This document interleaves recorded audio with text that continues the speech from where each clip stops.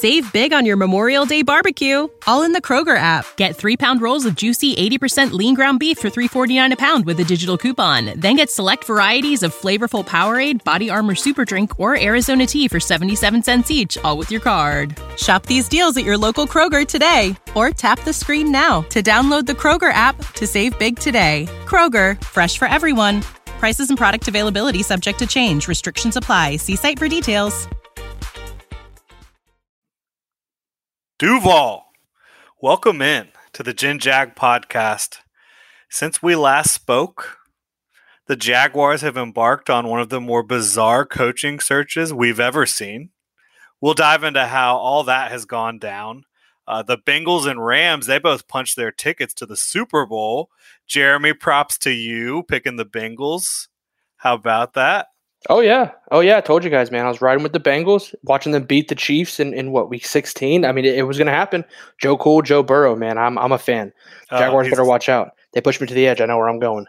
Such a superstar. We'll talk a bit about how those teams both got there from the NFC championships, or NFC and AFC championships, I should say. Senior Bowl week is upon us. We'll take a look at some day one stories, some measurements that are interesting coming out of the Senior Bowl. And then, unfortunately, we've got to talk about the lawsuit Brian Flores has filed against the NFL, the Giants, the Dolphins, and the Broncos for alleged racism in their hiring process, which is obviously just unacceptable. Jeremy, I know you're riding high on the Bengals, feeling good about that, but otherwise, how are we doing, my friend? We're doing good, man. We are doing good. I mean, obviously, as you mentioned, just the absolute circus, clown show, runaround, whatever you want to call it, the Jaguars coaching search has definitely taken the wind out of the sails a little bit. But thankfully enough, we've still got some good football being played.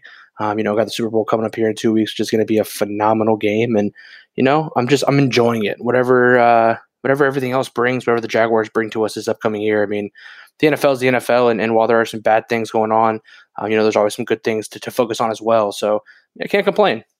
Yeah. Who did you pick in the NFC? I believe initially it was the Packers. Right. Packers and Bengals. Yeah, and I picked the Bucs. So, at least one of us got to the Super Bowl with one of those teams. Yeah, and I owe you a couple beers too after the first week of Pick'ems didn't go my way. But I think if we go back and look at the total record now through all of the rounds, it's got to be pretty close. I think I picked up a couple here and there.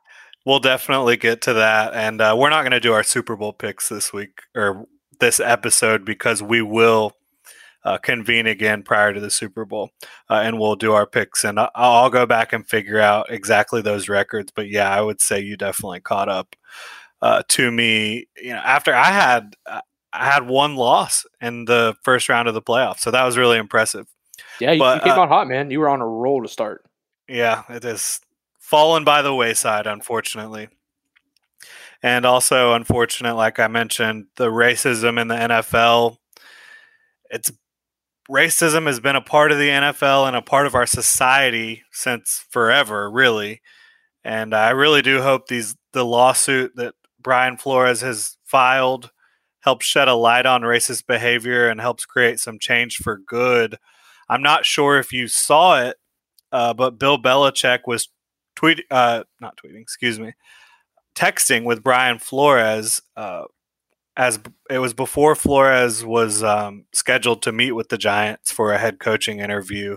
And Belichick thought he was talking to Brian Daboll, not Brian Flores, and he congratulated Daboll on, being the Giants guy. And of course, if the Giants already knew that they were going to hire Brian Daboll when they were interviewing Brian Flores, that is an obvious sign that they were not taking the Brian Flores hire seriously. Of course, the Giants are refuting that claim.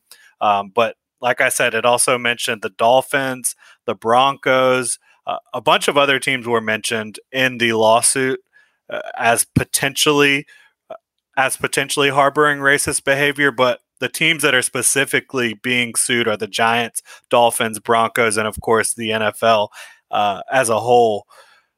It's really a story. Like I said, I hope it creates change for good. It's hard we know this exists, but it's hard to see it when it comes to light, and it's tough to stomach. Yeah, absolutely. And there's so much to unpack, right, in all avenues of this story. Initially, the texts from Bill Belichick, while nothing in there is really damning evidence, I mean, it does show you, like you mentioned, that at that point in their search, the Giants had already made up their mind, right? And so Brian Flores was obviously not nearly as serious as a candidate as maybe they thought he was when they requested the interview. However, that doesn't necessarily, completely reject his candidacy.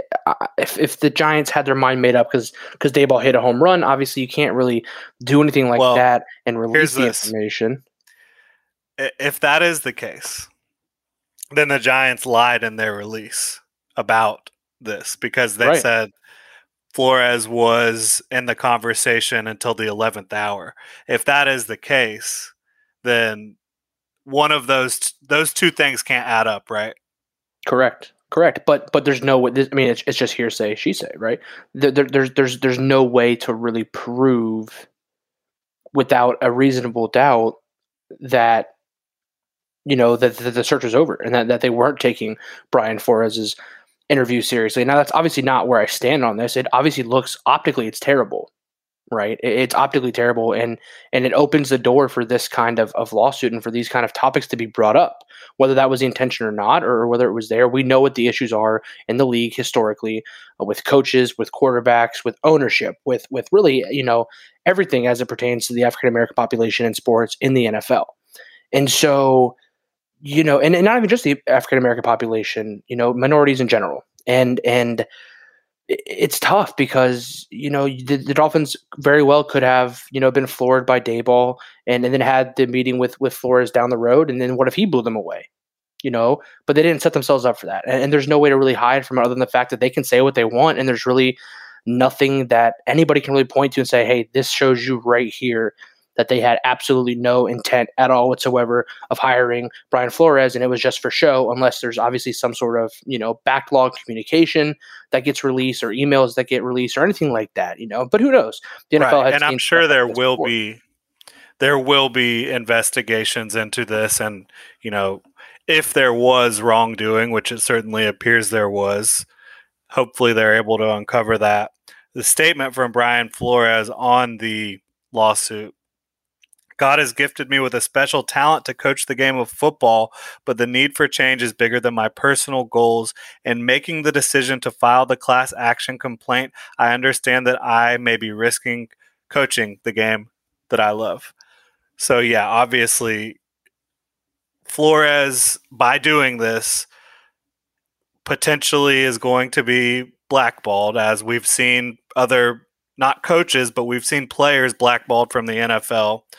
Players that were deserving of being in the NFL. And I hope that's not the case. I would think as we move here, it's February of 2022, as we move forward and progress, that Flores would have an opportunity, after all this is said and done, to be a coach in the NFL again, because he's obviously an incredibly talented head coach. I mean, and defensive mind in general, from what we've seen in Miami and his years in New England.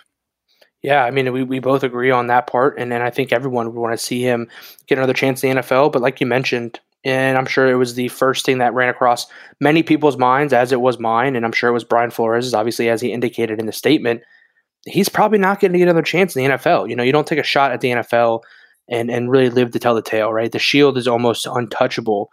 And truthfully, with what's on the surface right here, right? I mean, I understand the situation, and it sucks that word was already out to Bill Belichick, who's a prominent member of the NFL community, obviously, and has a high standing, and that's obviously why he got that information, and he got mixed up into this, and I do feel bad for him, because in no way, shape, or form was he obviously alluding to or alleging that there was racism involved in this event.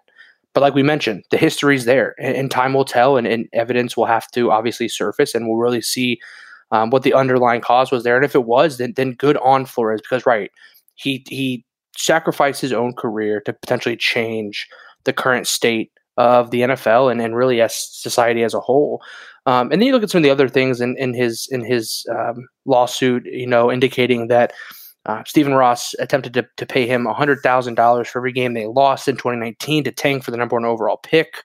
Glad that didn't happen, first of all. But second of all, there's so much more that you unpack when you get in there, right? With now the sports gambling that's starting to be legalized and mobilized, across the entire United States, something that fans have been clamoring about forever. This obviously violates that. This puts that in jeopardy. And then you look at the Denver Broncos and what he alleged in his interview from 2019 as well. I think it was 19 or maybe it was 18 he mentioned, where they showed up an hour late to the interview and they looked like they had been out partying all night. Not necessarily a damnation, but it's not a good look, right? It's just not a good look for the NFL, for people who conduct themselves with class and professionalism. It doesn't really go over well.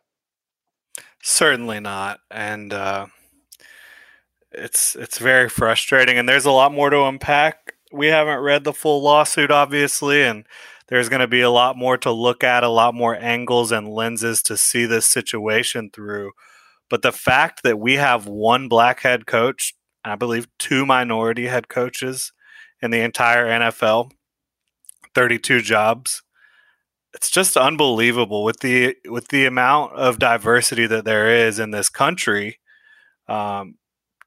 To only have 2 minority coaches, it's unfathomable, really. Especially with 70% of the player pool being black or minority, and so many qualified guys out there for these jobs. They're just getting passed over time and time again.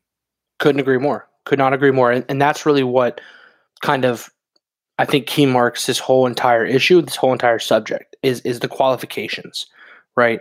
Nothing is more important to the NFL from their own mouth than the qualifications, right? You even heard about earlier.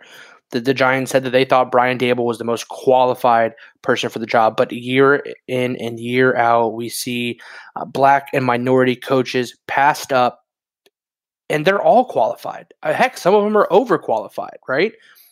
Eric Bieniemy, overqualified. So what if maybe he's not the greatest in an interview, right? Or isn't the greatest, talking? I mean, that what does that have to do with his football knowledge, right? What does it have to do with anything that comes onto the field?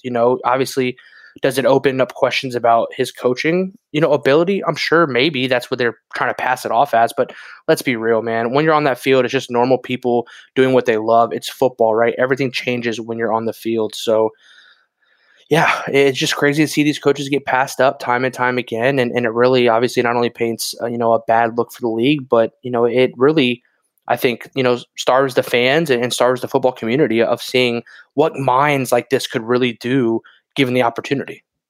Yeah. And of course, the Rooney Rule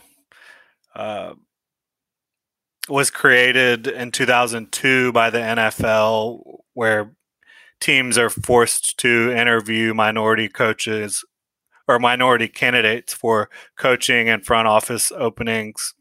And that has just basically been turned into a sham where teams just, not all teams, but some teams have certainly engaged in the activity of basically just, checking the box of, oh, we interviewed our minority candidate, we can move on now. And that's plain to see based on the amount of or lack of minority coaches in the NFL. It's obvious. And whether it needs to be abolished or amended, whatever it needs to be, the NFL has to create something that forces these teams to take this seriously, whether it be, someone that is part of every front office who is there specifically for the purpose of making sure there is a collaborative environment that includes, diversity and minorities, whatever the case may be. They need to figure out something different because the Rooney Rule is not getting the job done. And not only that, you mentioned it's a sham, but really what I think the Rooney Rule has done is it has completely devalued, right, the position of minority coaches or staff in general in the NFL, right? They've incentivized the hiring of minorities, which has turned it into a token more than anything, right? If you do this, if you go out and hire a minority, hey, we will give you, or the team, the opposing team is incentivized, right, with draft picks, and there's incentives for teams to be able to promote minorities, and that automatically devalues it, right? Because then you can already go ahead and say you're not doing it for the right reasons. And then secondly, being forced into something, right, never bodes well, right? When is the last time you've ever enjoyed something that you've been forced into doing, right? Or has what you've been forced into doing ever outweighed what you do by choice? In my opinion, no, it never has. And it also, again, takes away from the value that these coaches bring to the table, because in some instances, you're not interviewing them because you want to be, or you should be, or they have the qualifications, or they've shown you that they're competent, or they've shown you that they deserve this job. You're interviewing them because you have to. And mentally, I think that automatically disqualifies them from your search, right? You have to do this. I'm not doing this because I want to. I have to. I'm showing up to this meeting with this individual, drunk, hungover, whatever, because I have to be here. I'm not here because I want to be. I'm not buttoned up for this. And obviously, optically, that's bad for the NFL. That is completely the opposite of professionalism. But you're opening yourself up to these kinds of situations when you incentivize and make minority interviews mandatory under the guise of you trying to, in my opinion, increase the population, increase the number. And that's just not the way to go about it, in my opinion. Yeah, it really needs to be a choice by ownership around the league to want to be more diverse and more inclusive among their ranks. And of course, that's not what's happening. And it goes to the top with all the owners. It's got to change. And I don't know if it will. You would think Shad Khan, who is a minority owner, would be at the forefront of this change, but he really hasn't been, unfortunately. And he hasn't been at the forefront of much during his time as an NFL owner outside of losing. And when you talk about bad optics from this lawsuit, Jacksonville is the home of bad optics, and we will get into that in just a second. First, a big thank you to Bold City Brewery. Make sure to check them out at their downtown location on East Bay Street and at the Riverside Tap Room on Roselle. They are the title sponsor of the show. We've got some exciting news coming. I didn't want to announce it before we talked about, the lawsuit and racism in the NFL, a very heavy topic that we don't like to have to talk about, but it needs to be talked about. People need to understand what's going on here. But we do have some exciting news that we're going to announce about the podcast and the channel, and a collaboration that we've got going on that we'll be able to announce here pretty soon. But just stay tuned for that. But now, not exciting has been the Jaguars coaching search. As I mentioned, horrible optics.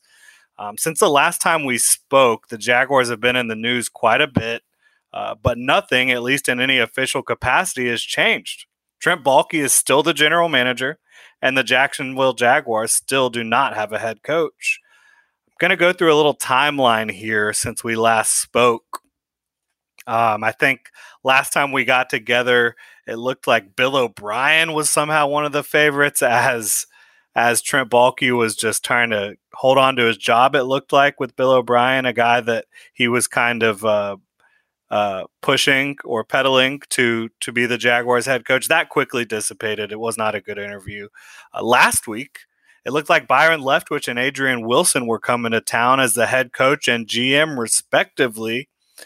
It appears negotiations hit a snag when Leftwich reportedly declined the Jaguars' offer to become the head coach because he wanted to bring over Adrian Wilson to replace Trent Baalke, because Leftwich did not want to work with Trent Baalke. So that whole fiasco went down. It looked like it was a surefire deal that Leftwich was coming, and at the last minute, it didn't work out.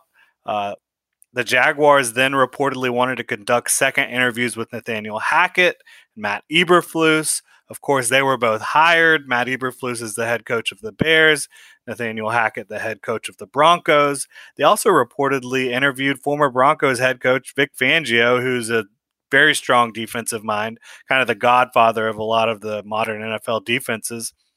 After that came out, everything went quiet for a couple days.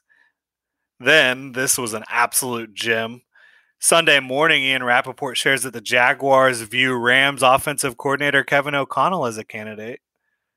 Of course, the Jaguars can't interview Kevin O'Connell until the Rams are eliminated from the playoffs because they did not request an interview with him during the initial 2-week request period where the NFL was for the first time allowing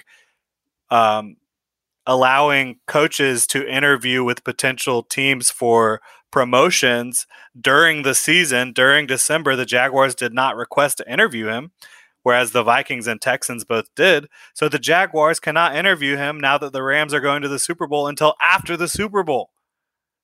Unbelievable. Monday rolls around. Tom Pelissero, shares that the Jaguars are interviewing former Raiders special teams coordinator and interim head coach Rich Bisaccia, for their head coaching vacancy. Later Monday, Frank Frangie shares that Jim Caldwell still believes he's a candidate for the Jaguars job. Then Monday evening, we get word that former Super Bowl champion Doug Peterson is getting a second interview with the Jaguars. Now, Tuesday, February 1st, which is today, the day we're recording, we get a report that the Jaguars are interviewing former Vikings top personnel man Rick Spielman for a high-ranking role in the front office that is not the general manager role. And that's where we're at. That's the last major report on what the Jaguars are doing in their head coaching search. What the hell do you make of all of this, Jeremy? Oh man, I don't know. I don't know, right? You have no freaking clue on what's going on inside that building, and the craziest thing is the Jaguars haven't said anything, right? There's been no release from the Cons. There's been no release from Balky directly. There's been no release from the PR department. There's been no release from the official organizational Twitter account. Nothing, right? You see all these other teams updating their Twitters and their fans on their interviews and where they're going. We're not getting any of that. There's been no talk from inside the building, and that kind of rubs me the wrong way, right? It's a little bit odd to see this kind of, closed doors. And I don't know if it's some sort of tactic that they're trying to lay down or if, truthfully, we've gotten to them, right? The unrest from outside the stadium has forced them to close their doors, right? They don't want to have to deal with it, which is either Shad Khan and whoever else is in there, really trying to hammer this out and really trying to turn things around and do everything they can and be meticulous and all the things that you could try to spin this and say, but we know that's not the case, right? We know that's not the case because they've never once made a competent decision that would allow us to give them the benefit of the doubt. It has been poor decision after poor decision after poor decision. From every coaching hire Shad Khan has made in Jacksonville to every draft pick that every general manager that he has employed up to this point, besides a few, have been made in Jacksonville. From every staff hire in Jacksonville, every coordinator, you can go on and on and on. It just stacks up, and then it completely shows you the ineptitude and dysfunction in this franchise. They weren't prepared. They had a head start on everybody else in the league by a long shot. Still weren't even close to being the first team remotely with anything in motion. Weren't the first team to make a hire. Weren't the first team to release any sort of information. Nothing. So every advantage that you had in finally ridding the franchise of Urban Meyer, starting to rip that Band-Aid off early, has since gone out the window. And now we're behind the 8-ball. And now I think we're starting over. Right? You've got guys that are openly not for Balky. Okay, we'll move on. We'll find someone that is, right? We saw the report today. When you have this guy in an interview, no one is going to your face, for the sanctity of professionalism and the situation at hand in the moment is going to say, F that guy, not working with him, right? You've got to obviously... What you're referring to is Mike Garafolo. Correct. He shared that candidates are being asked point blank in these interviews that Trent Baalke is sitting in on and helping conduct. He's present. Shad Khan is asking these candidates if they would be willing to work with Trent Baalke in front of Trent Baalke. Like, how tone deaf can you be? Right. What kind of business are you running? man, what kind of business are you running? I mean, the door's shut for a reason, right?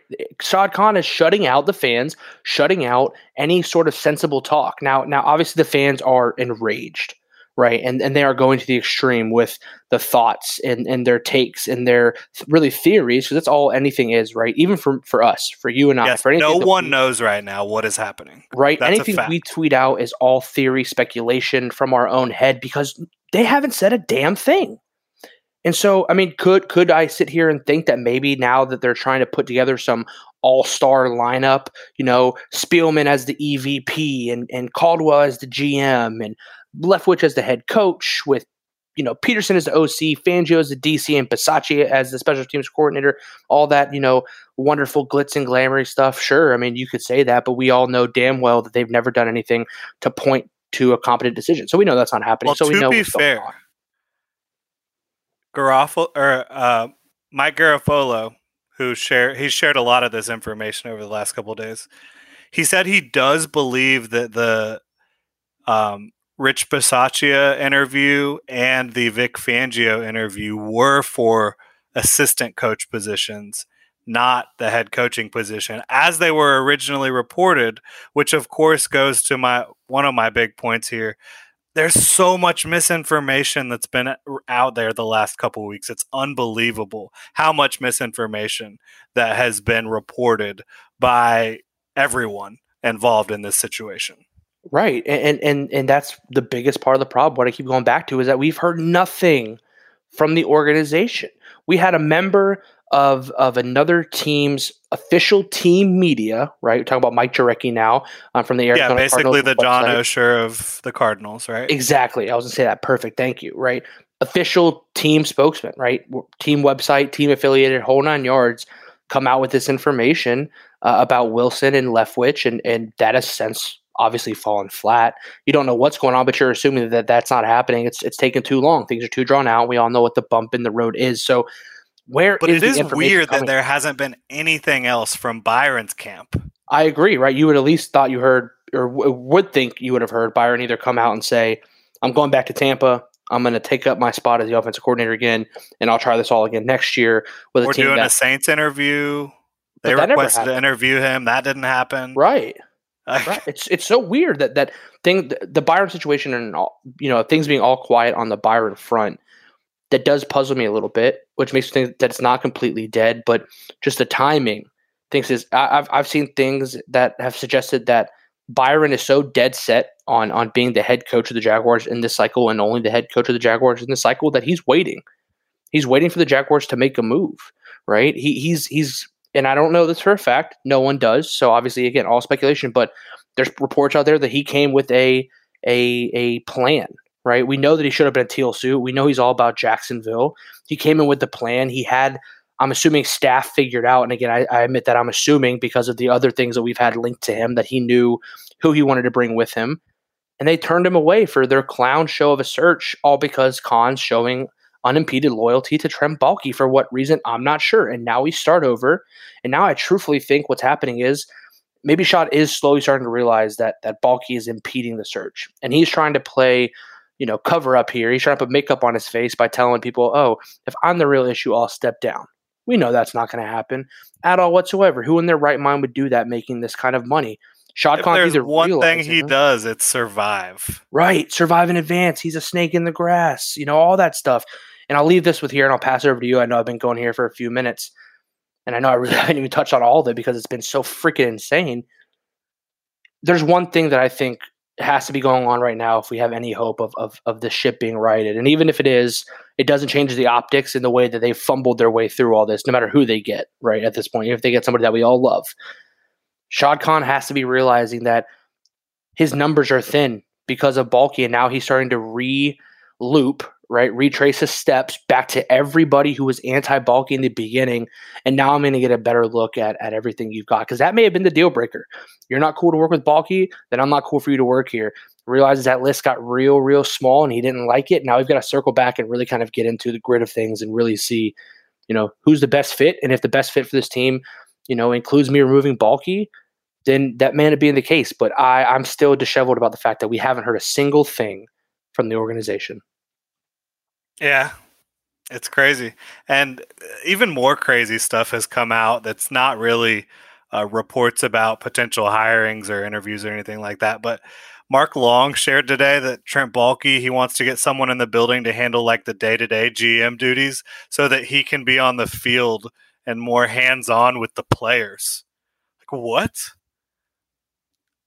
And what, like, why? Why would anyone want that? I don't understand. And why would Shad Khan grant that? That is crazy. Absolutely crazy.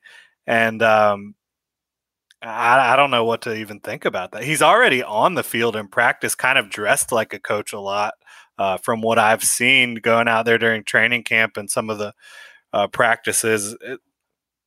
Really, really strange situation with that one, too.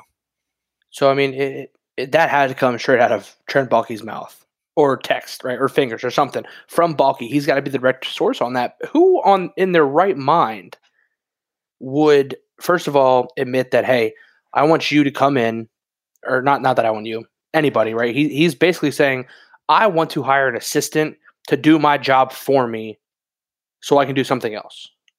Right. Without basically going out there and saying that I'm bad at my job and I need somebody else to come in here and do it, right? He's obviously trying to lay that down as the framework, lay that down as the reasoning for the Jaguars potentially getting a new GM and placing him elsewhere in the organization. But does that make sense to anybody? Have you ever gone to your boss and said, hey, I need you to hire an assistant for me to do my job so I can go do something else?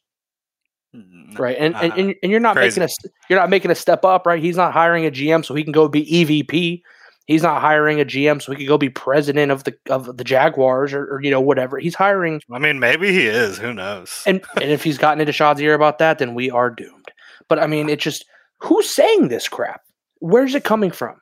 The Jaguars haven't come out and denied it. And I would think at some point you come out and say, listen, guys, everything that's coming out right now, you can't take it. You can't take it for what it is. You need to wait until you hear something from us. And I'd be okay with that, except for the fact that we haven't heard anything at all. But at some point, wouldn't you want to come out yourself and because of how the optics and everything's looking right now and just say, hey, look, none of this is true.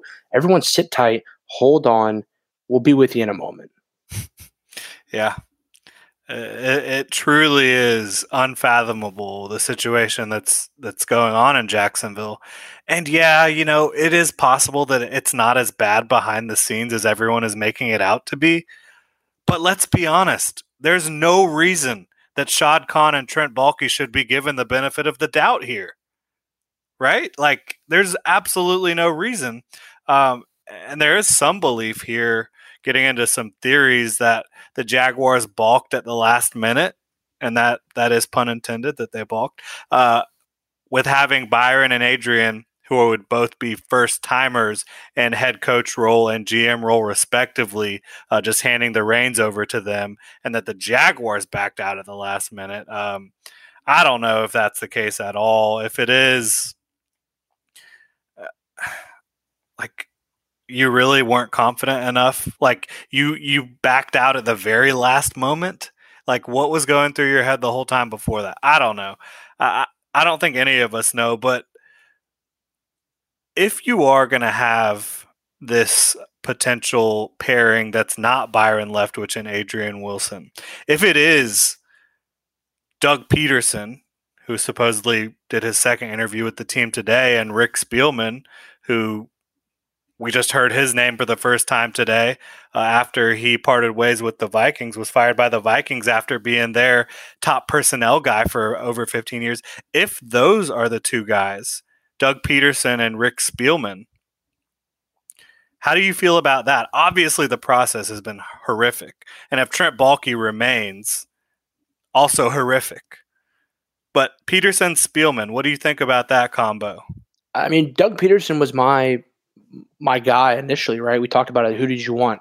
First thing, Doug Peterson, former Super Bowl winning head coach, has shown that he is able to develop quarterbacks. I'd love to hear what exactly went on with Carson in Philadelphia and why that obviously could not continue. But, if you go from the shit show, excuse my French, of the Trent Baalke situation, and somehow tape it up and make it look real nice and pretty with a Spielman and Peterson combo, obviously you've gotten yourself out of the weeds. But again, like you mentioned, it doesn't replace, the travel, the path, how we got here, the ineptitude, the apparently last minute standoff between Leftwich and Balky, an entire league, an entire community, all against one person except for you.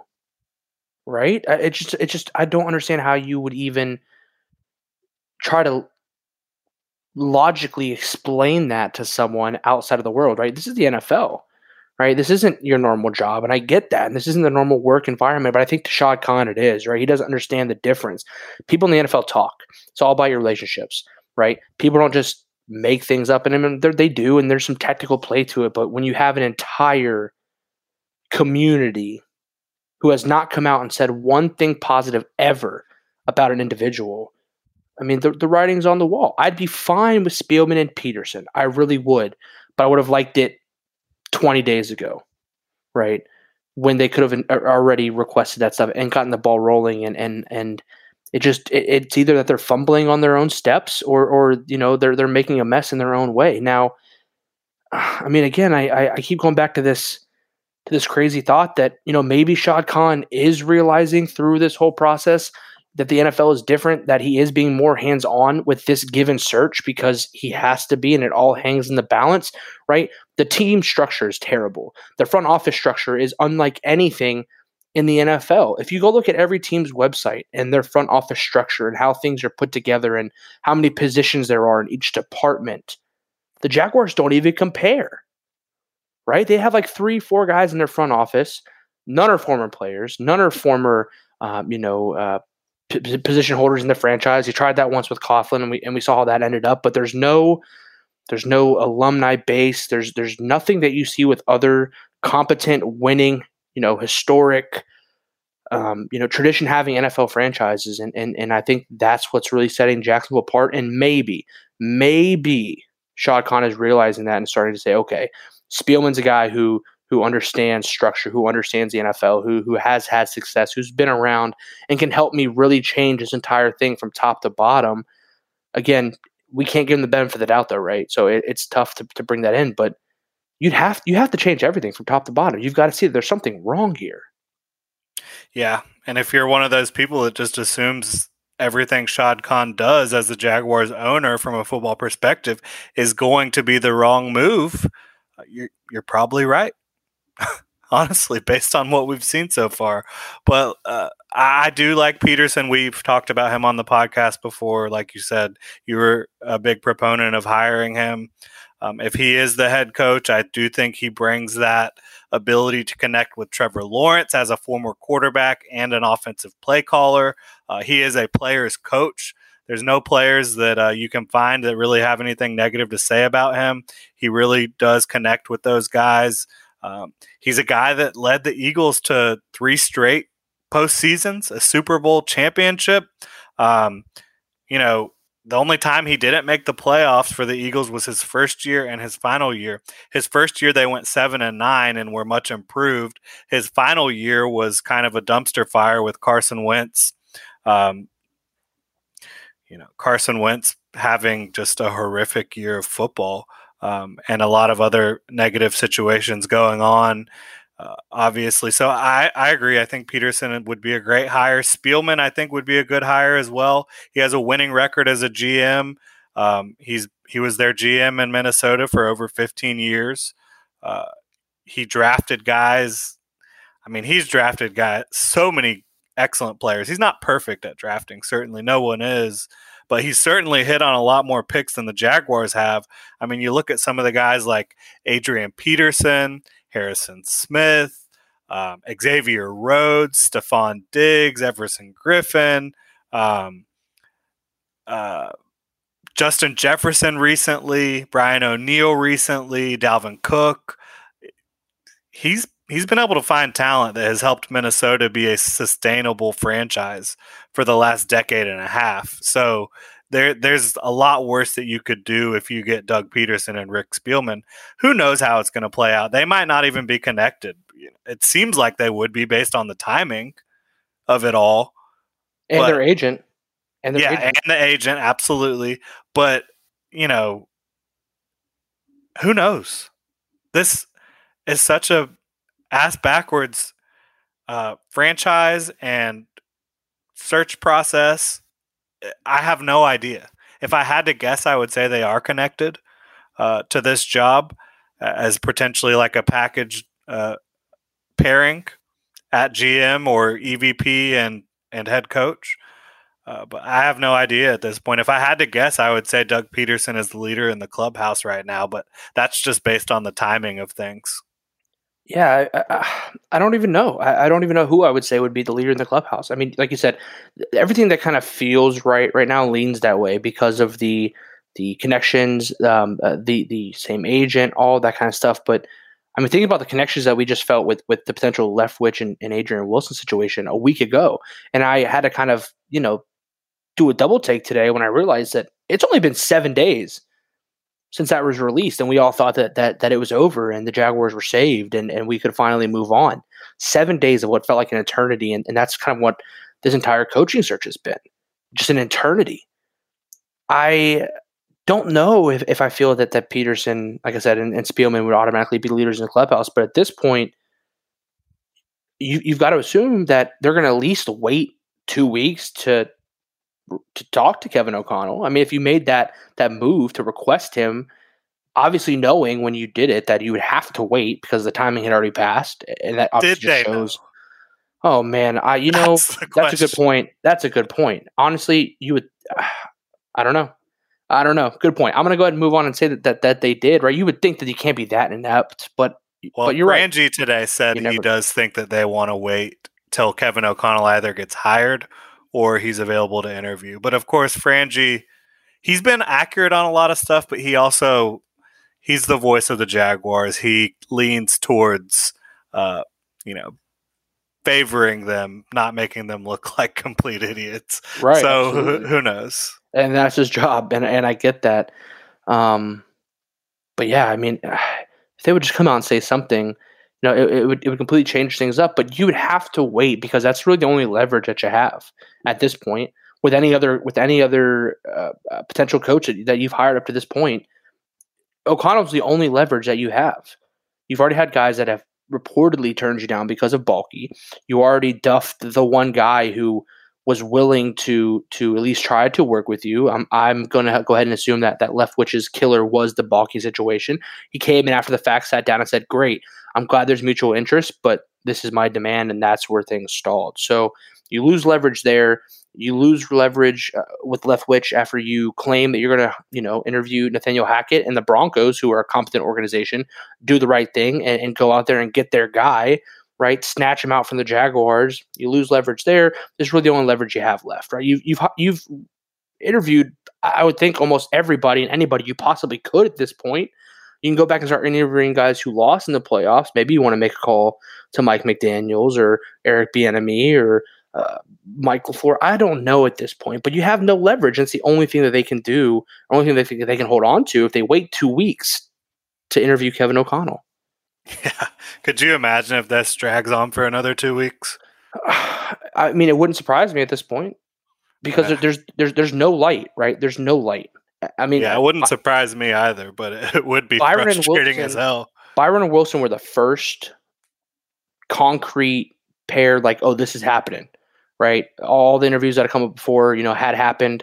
There was a little bit of murmur, but that was the first, like, okay, guys, this is it. And then poof, it's gone. Right. So this could go on for 2 more. We haven't heard anything. Nothing else has felt like it was gaining any traction like that did up until this point. Another week has passed. Not a single thing has gained any traction. The closest thing would be what happened today with, Peterson and Spielman and their connection with the agent. And it kind of seems to align, but of course we don't know, and we'll see how it all goes. If I had to predict, I'm gonna predict it's going to be Doug Peterson, but I don't think anything's off the table right now outside of Eberflus and Hackett, who have already been hired, obviously. So yeah, wild situation. I'd like to remind everybody to follow us. Follow Jeremy on Twitter at Jeremy Markowski, myself at Jordan DeLugo, and Generation Jaguar at Generation Jag. It's pretty sad. We've been sitting here talking for about 45 minutes, and we haven't really talked any football. Not just coaches and racism, and and just things that you don't want to talk about when it comes to football, right? Things that kind of just take it out of you for the game. But yes, let's talk some football. Yeah, and I hope that our listeners, while these topics aren't topics that you love to talk and hear about, I hope that at least our views and insight on these situations is something that our listeners will at least be able to learn something from or enjoy. So yeah, as I mentioned, we hadn't been talking any football. Now we will talk some football, but it's also the season of measurements. Senior Bowl season, NFL draft season, NFL Combine is coming up as well. But yeah, the Senior Bowl is this week, and it is the premier all-star game for college players looking to make a name for themselves in the NFL draft. All these guys that go in, they get measured for different positions. Different measurements matter more. They have 3 days of practice, which kicked off today. The Lions and the Jets are the two teams that are coaching the two respective teams, the national and the American team, at the Senior Bowl. So those coaches and those coaching staffs will, be able to have really good rapport with some of these players that they're working with. And of course, the entire NFL, all the scouting departments are at the Senior Bowl. I would be there, but for just some scheduling issues, I wasn't able to go this year. I hope to go next year. But they had the measurements on Monday, all the weigh-ins and all that good stuff, and then they had their first days of practice today. There's also practice Wednesday and Thursday, and then the game is this weekend. The game is the least important part of the whole thing, funny enough. It's all about what you see in practice and what you get from the medical evaluations and from the measurements, like I said. And so before we talk football, I do want to just talk to you about this because we haven't talked a ton about this type of stuff. And I know the Jaguars are not going to be in the market for a quarterback early on. Trevor Lawrence is firmly entrenched as the face of the franchise. But Kenny Pickett, Pittsburgh quarterback, had a fantastic senior season. He is viewed by many as QB1 in this draft class. He did not allow the Senior Bowl to measure his hands because reportedly he has hands that are 8 and 8.25 inches. And apparently the NFL kind of minimum for anyone who has started any significant amount of time as a quarterback is 9 inches. And people talk about, well, Joe Burrow had small hands, but Burrow's hands were closer to 9 inches than 8 inches. Apparently, Kenny Pickett has 8.25 inch hands, which would be the 0th percentile for NFL quarterbacks. What do you think about hand size for quarterbacks as it pertains to moving towards the NFL? I really don't care. Personally, in my opinion, I don't know when they started measuring hand size, but I'd love to go back and see exactly when they started measuring hand size. Certainly more of a modern. Right. And go tell me, that maybe Joe Montana had small hands or Kenny Stabler had small hands or, I get it, right? You got like certain, the ability to be able to grip the ball and to really direct the ball and command the ball. I get all that, but you got to be kidding me if you're going to tell me that 1 inch in length of a quarterback's hands are going to keep you from evaluating and drafting him. That just sounds absolutely ridiculous to me. The size of an inch is like the length between the base of my finger and my first knuckle. I mean, that's really it. And yeah, I don't see that. I mean, do you? I really don't see that being unless you have hands that are so small that you cannot grip a football properly.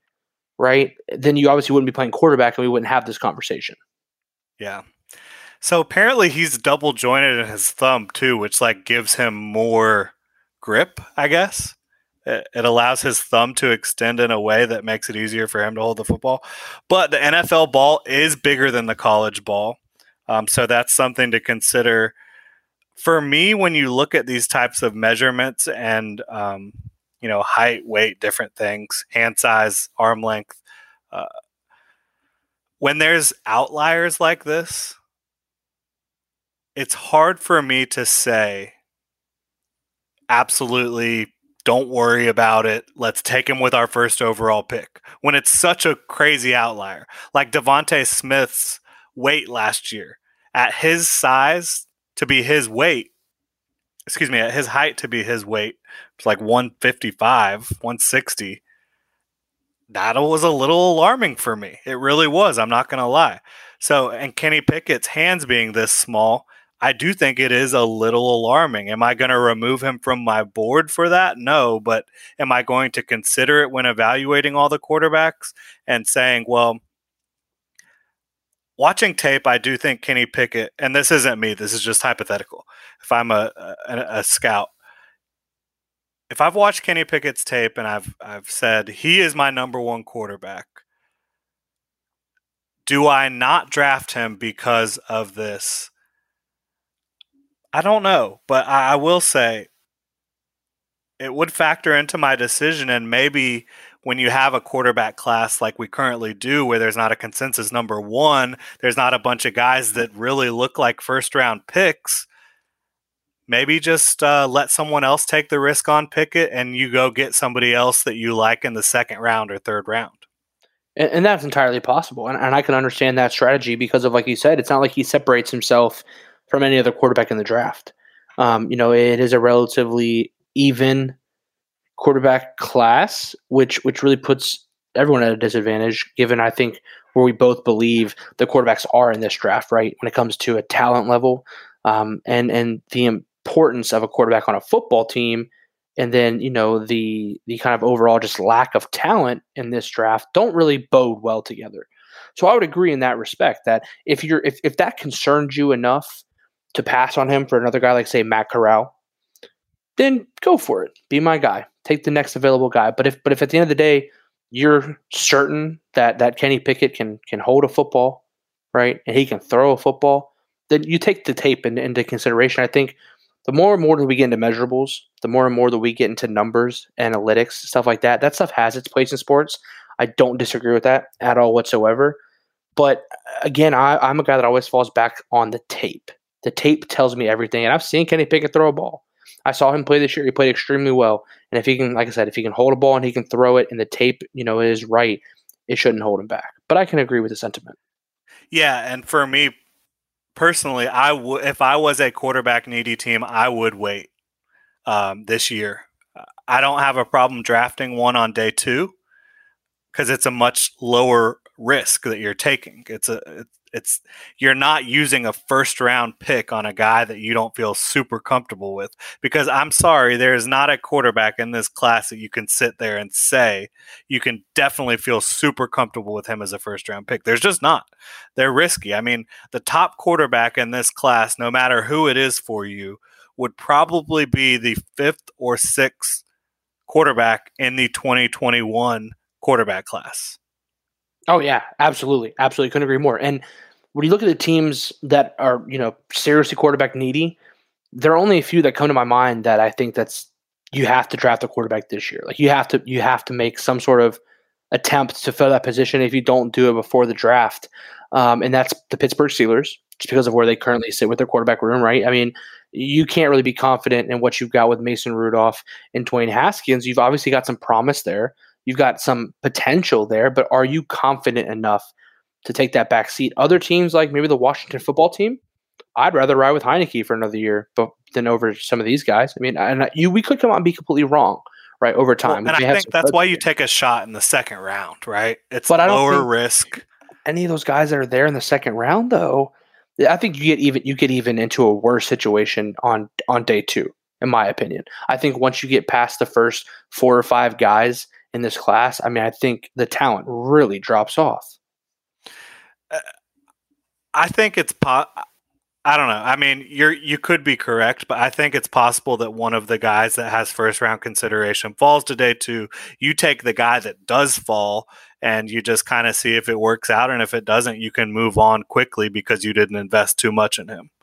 Agreed. You still set yourself back, a little bit with that first, not a first round pick, obviously, but still a top 2. It's still a valuable right. pick. It's still a valuable pick, but it's nothing like a round 1. But I mean, a guy like that, Malik Willis, could be a guy that you see fall that maybe you want to take a shot there. And for him, it's going to be interesting because if you take him, I really believe you have to design your offense around him. And you need to do that for every quarterback in certain ways, but especially for him. And he had a pretty erratic day today.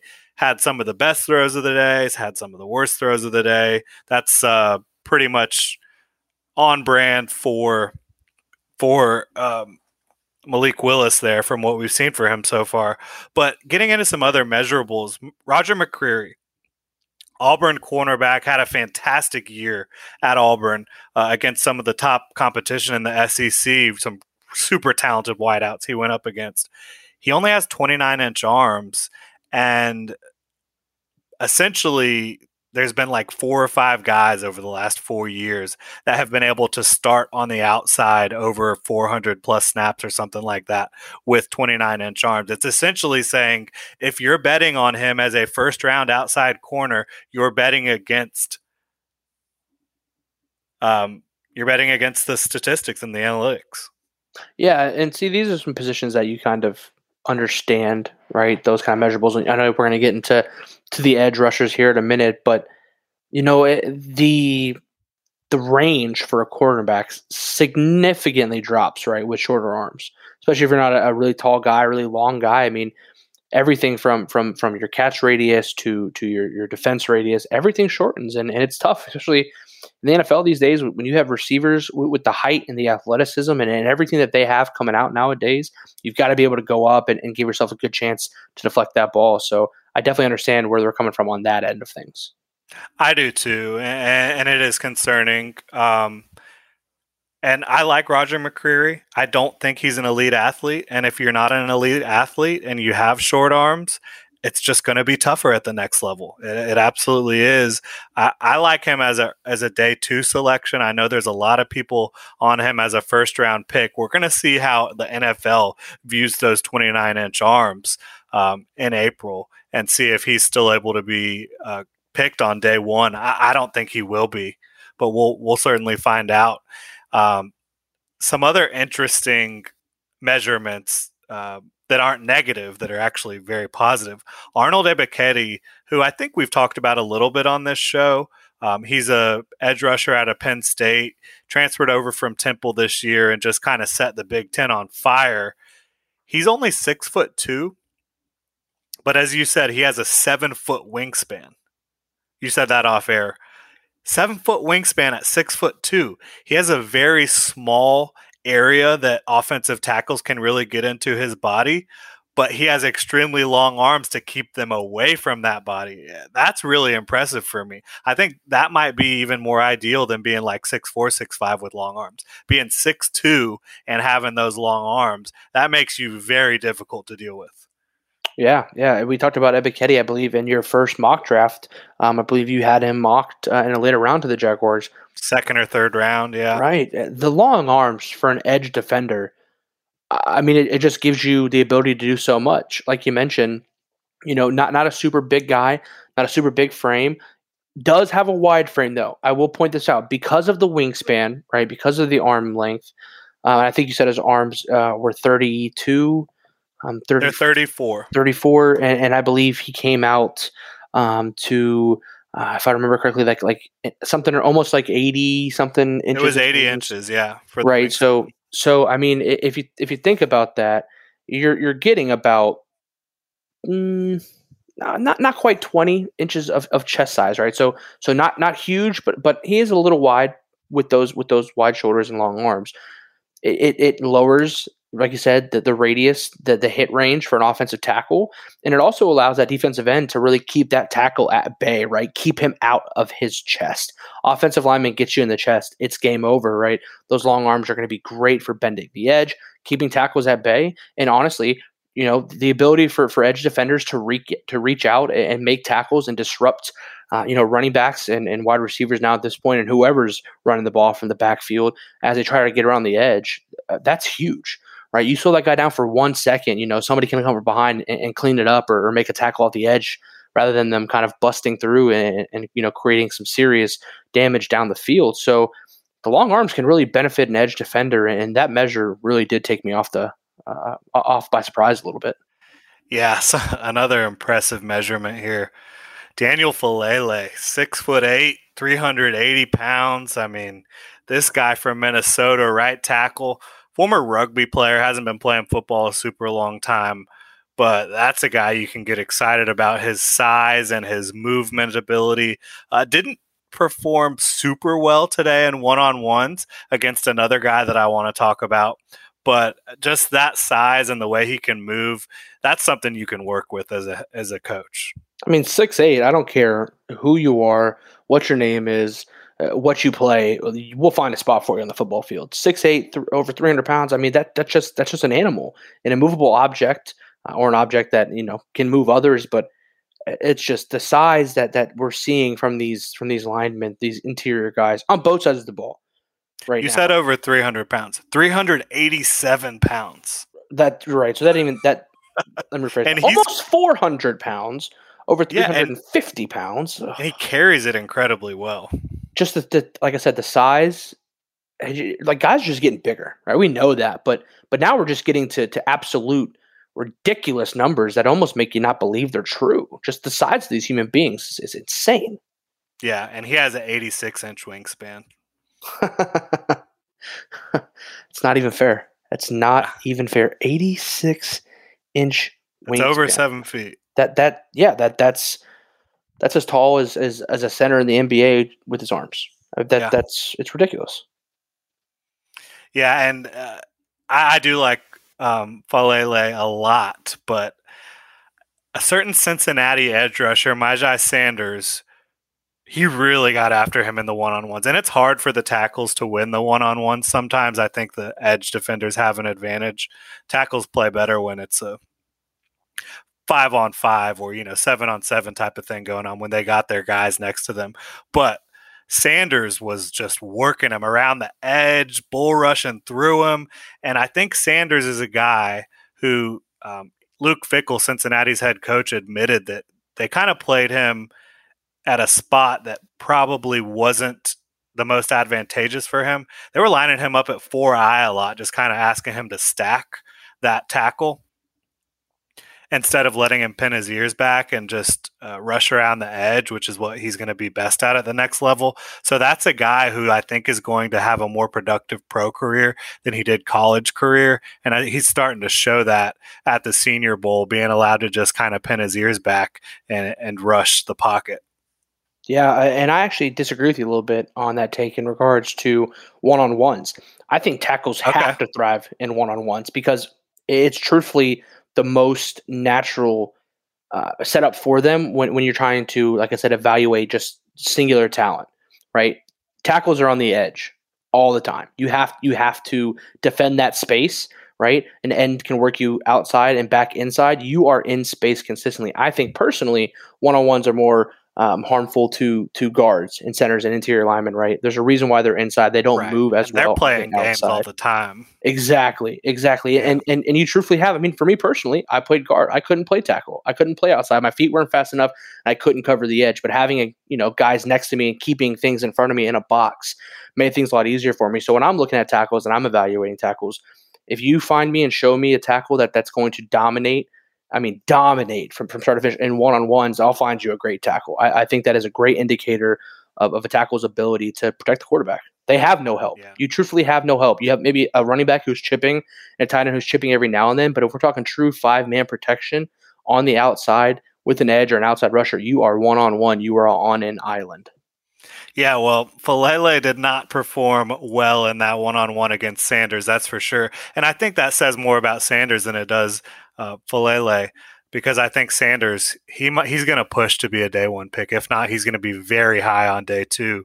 Now, speaking of a guy, edge rusher, who dominated today, And this is a guy I've been talking about, been just trying to improve his draft stock as much as I can, at least amongst the draft community. I've done his scouting report over at thedraftjournal.com, and he's a guy I absolutely love. Jermaine Johnson out of Florida State. He's also a just under 6'4", has the long arms like Ebiketie, but this guy, I don't think there's a way he can beat you in just about every way that there is for a defensive end to beat an offensive tackle. He can win around the edge with speed. He can bull rush the crap out of you. He has the quickness to push the outside shoulder and then work back inside. And he's very good against the run. He was dominating at the Senior Bowl today, and I love to see it. I have him as a borderline top 10 pick. I think a lot of people are starting to realize he needs to be in the first round conversation. I think he needs to be in the top 10 conversation. And he's a guy that I just encourage everyone to go watch. Jermaine Johnson out of Florida State. And he's an interesting guy too, because he was going to be a big-time recruit out of high school. He had to go to Independence Community College, and he was featured on the Last Chance U, and he had to do that because of his grades. He didn't have good enough grades to qualify for a scholarship at the big-time programs. Transfers over to Georgia. He got some playing time in 2020. He did have 5 sacks, so I mean, it's not like he wasn't playing at all. But then he transfers over to Florida State for his final year, and he just dominated all year. Like I said, against the run, as a pass rusher, chasing down plays in space. I think Jermaine Johnson is a super sleeper, and I was really happy to see him dominate today. Yeah, Jermaine Johnson impressed me just with the way that he conducted himself throughout the season, with the way things were handled at FSU, right? To have pretty much everything, not going your way, a program that was once a powerhouse and in the national spotlight consistently is in a dark time in their history, and he continued to play. He continued to show that he is a force to be reckoned with, and it was one of the guys that I was really thinking, hey, if the Jaguars don't land an edge rusher early, Jermaine Johnson falling back into the second round would give them that flexibility to take someone else, right? Take a tackle, not a wide receiver, obviously, because I don't think anyone is necessarily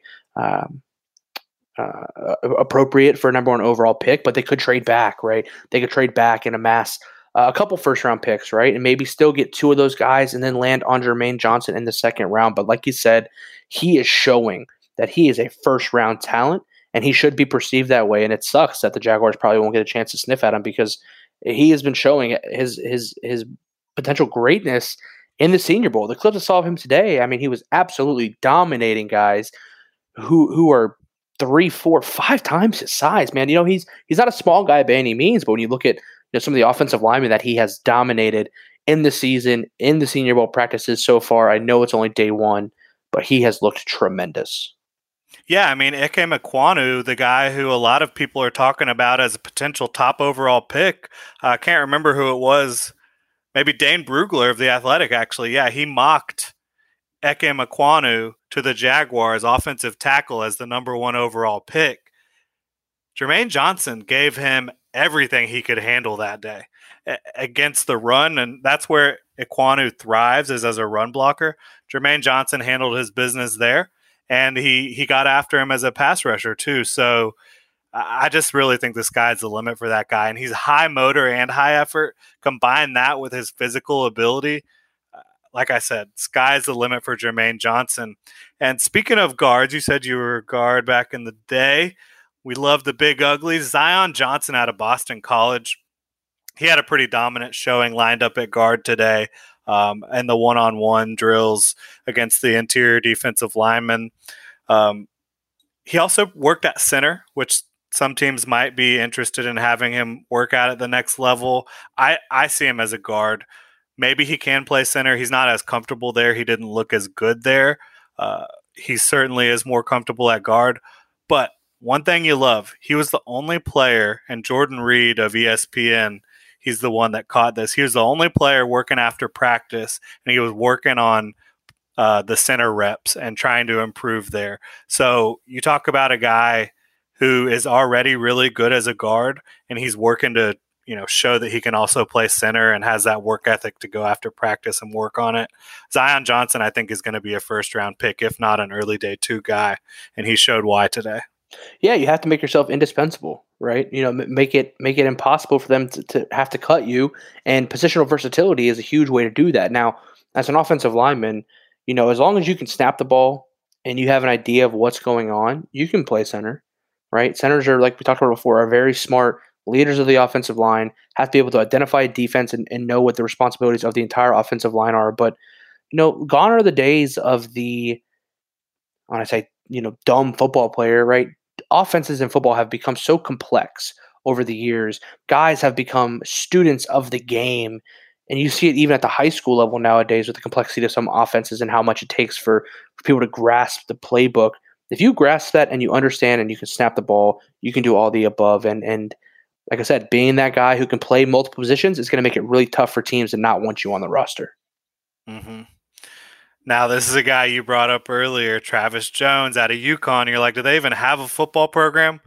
But yeah, that guy, he is a bull in a china shop. He was really showing some leverage. He was getting up under the offensive lineman as a defensive tackle and just driving him into the backfield.